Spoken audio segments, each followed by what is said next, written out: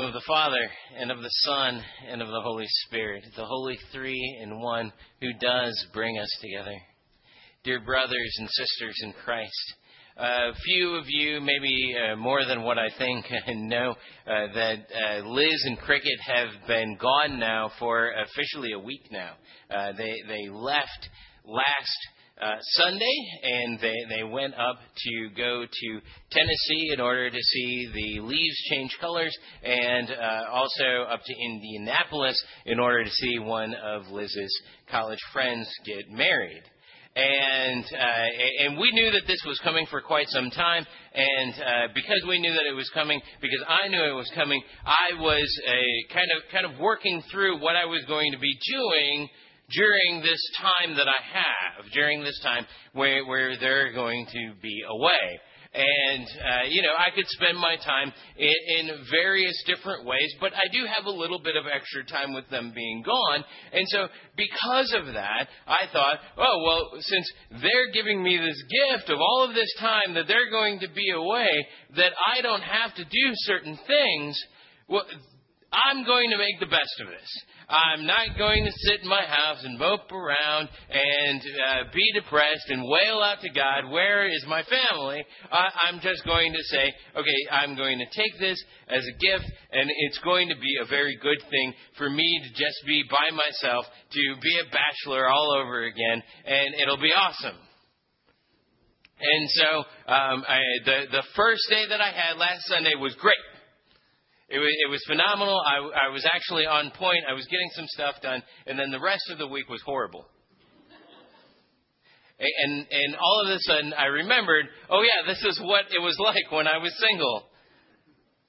Because in my mind, I thought to myself, this week is going to be, so much different, so much better. Everything is going to be great. And I started going through all of the extra time that I was going to have in order to do things. And I thought to myself, I am not going to have, baby duty with Cricket in the morning when I get back from the gym. I'm just going to have some extra time. So I'm going to spend some extra time at the gym, or I'm going to come back from the gym and I'm going to do some yard work that I can here and there, because it'll be cool and it'll be nice before I go into work. And then I thought, and then when I come back, I'm not going to have that kind of after work time where I sit down, we play with Cricket together, and we take our family walk, and then we read the Bible story to Cricket, and then she goes to bed, and then we watch TV. I don't have to do any of that. I can just do whatever I want to. And so I said, that'll give me a lot of time to do this project and that project. And, of course, when it got right down to it, I really believed deep down in my heart, as I was looking at these different things, that my life was actually going to be better without them. And that is what I had fooled myself into believing. Was that, maybe not life long term would be better without them, but that life, at least in the short term, was going to be better without my wife and without my child. And I knew that God was going to do something with this week. When it all started off, I kind of got this sense of that God was using this time as a moment in my life in which to say, hey, pay attention. Something is different here. And because something is different, I'm going to use that in order to teach you something. Of course, I didn't know what that was yet. And so it's always funny when you get kind of this high sign from God, like pay attention, but you don't know what's going to happen. Because a lot of times when he does that to you, you're walking into an ambush. And he's like, hey, pay attention. By the way, smack you upside the back of the head. And the way that happens in my life, and this is sort of an aside, but it kind of works with everything, is that in my life, the way that happens a lot of times is through these lectionary readings that we have. Because of my job, I have to be thinking about these things all throughout the week. And a lot of times what you get on Sunday morning is the distillate of what I have been thinking about throughout the week. And so that's why you're hearing about Cricket and Liz being gone right now. It's because all of that stuff has been distilling down into this sermon that has been shaped by what has been going on in my life with God, then reflected through these readings. And so as I go through my week, I'm thinking about these readings as I'm encountering all of these things that are happening to me. And you can do the same thing as well. It's not just that that's only a pastor thing.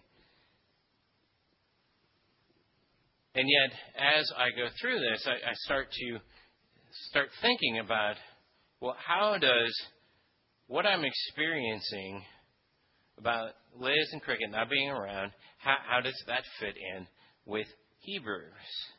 And amazingly, because God is God and He has this amazing person of Himself called the Holy Spirit, He actually twists that and uses that and makes it something where I can understand a little bit about what it is to follow Him, what it is to be a Christian, what it is to know His grace.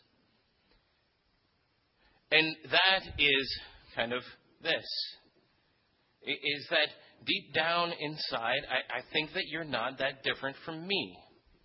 Deep down inside, I think that there is an element of you, and I think that it is not just you, so you can take a pass, but I think it is, in a lot of ways, our entire culture in Western Christianity. And I think that entire culture of Western Christianity begins to buy into this belief that it is better by ourselves. We begin to think that the way to get to be a better Christian, the way to get to be a more productive Christian, the way to get to is a quiet time in the morning. Has anybody ever encouraged you to take some quiet time in the morning? If you've been in our culture, in this Christian thing for very long, probably at least one or two people have encouraged you. Well, have you considered taking some quiet time in the morning to just read the Bible? Well, I do that already. And so when people say that to me, as it's kind of saying, well, this could be helpful to you, I go, I do that. I'm still having problems. But we buy into this idea that Christianity is better by ourselves. Or that Christianity, is between me and Jesus. Which is totally fallacious. Because that's not what Jesus wants. If you look at the gospel lesson, I know that the sermon is supposed to be about Hebrews, but we're going to bring the gospel lesson into it, if that's okay. If you look at the gospel lesson, it's interesting, this story that we think is all about you naughty rich people, and how bad you are, and how you should give away everything that you have to us, poor people. I'm not really that poor. But you should give it away to somebody who actually is poor, because how dare you be rich? Isn't that what we think when we hear this? But if you look at it in terms of what I'm talking about, with this whole do-it-by-yourself thing, what is this guy's problem? This guy's problem is he's done it all by himself. This dude gets up at 5 a.m. in order to have his quiet time. He comes up to Jesus. What do I have to do in order to inherit eternal life? And he's expecting Jesus to lay down the law, to say, boom, this is what you do. It's just one more thing to check off, and you'll be good. Maybe you have to get up at 4 a.m., but then you're guaranteed. But this guy wants to do it all by himself. And what does Jesus respond with? Jesus responds with, sell everything that you have and give it to the poor and come and follow me. What is he not able to do in that situation? Be by himself. This guy had isolated his entire life. And he was able to do that through his piety and through his riches. And what Jesus is doing here is he's striking at the heart of his individuality.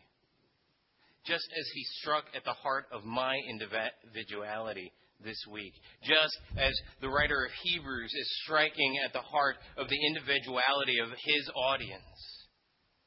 If you look at what's going on in Hebrews over and over and over, what the writer of Hebrews in this section is saying is get together and follow God. And we always want to put the emphasis on the wrong syllable. Because we want the emphasis to be on follow God. But the writer of Hebrews wants you to emphasize something else. He wants you to emphasize get together.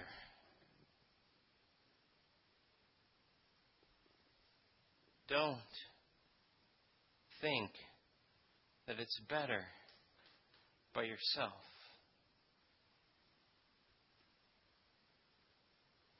There's probably about 2% of you that for you, the best thing to do in order to grow as a Christian is to get up early in the morning and to read the Bible some more. Or to get up early in the morning and to read your catechism. Or to get up early in the morning and do anything else that's by yourself. For the other 98% of us, here's the greatest challenge we have.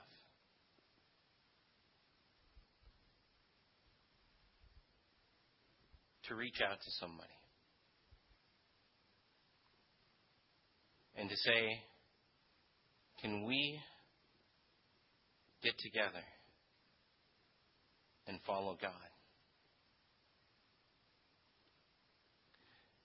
And maybe that person lives in the same room with us. Maybe this is something that you can just start doing in your marriage, or this is something that you can start doing in your roommate relationship, or maybe this is somebody who is completely on the other side of the world and you have to do it through Skype. But whatever it is, all of these readings are encouraging you to get together with somebody. To make this experience of Christianity one that is communal. One that has some back and forth to it. I was struggling with where's the gospel in all of this? I mean, it's been great. I've been able to just get up inside of your ribs and bam, bam, bam, just tell you how bad you are. It's been so fun. To be like, oh, you do this all by yourself. And then after that say, well, you're stupid because you're doing it all by yourself. And then after that say, you need to find somebody. And all of that is law, right? All of that is you are being shown you're a sinner and you need to repent. And that's not the gospel. Thank goodness. The gospel is this. God has already given you that person. The gospel in my life is this. Liz and Cricket are coming back Tuesday.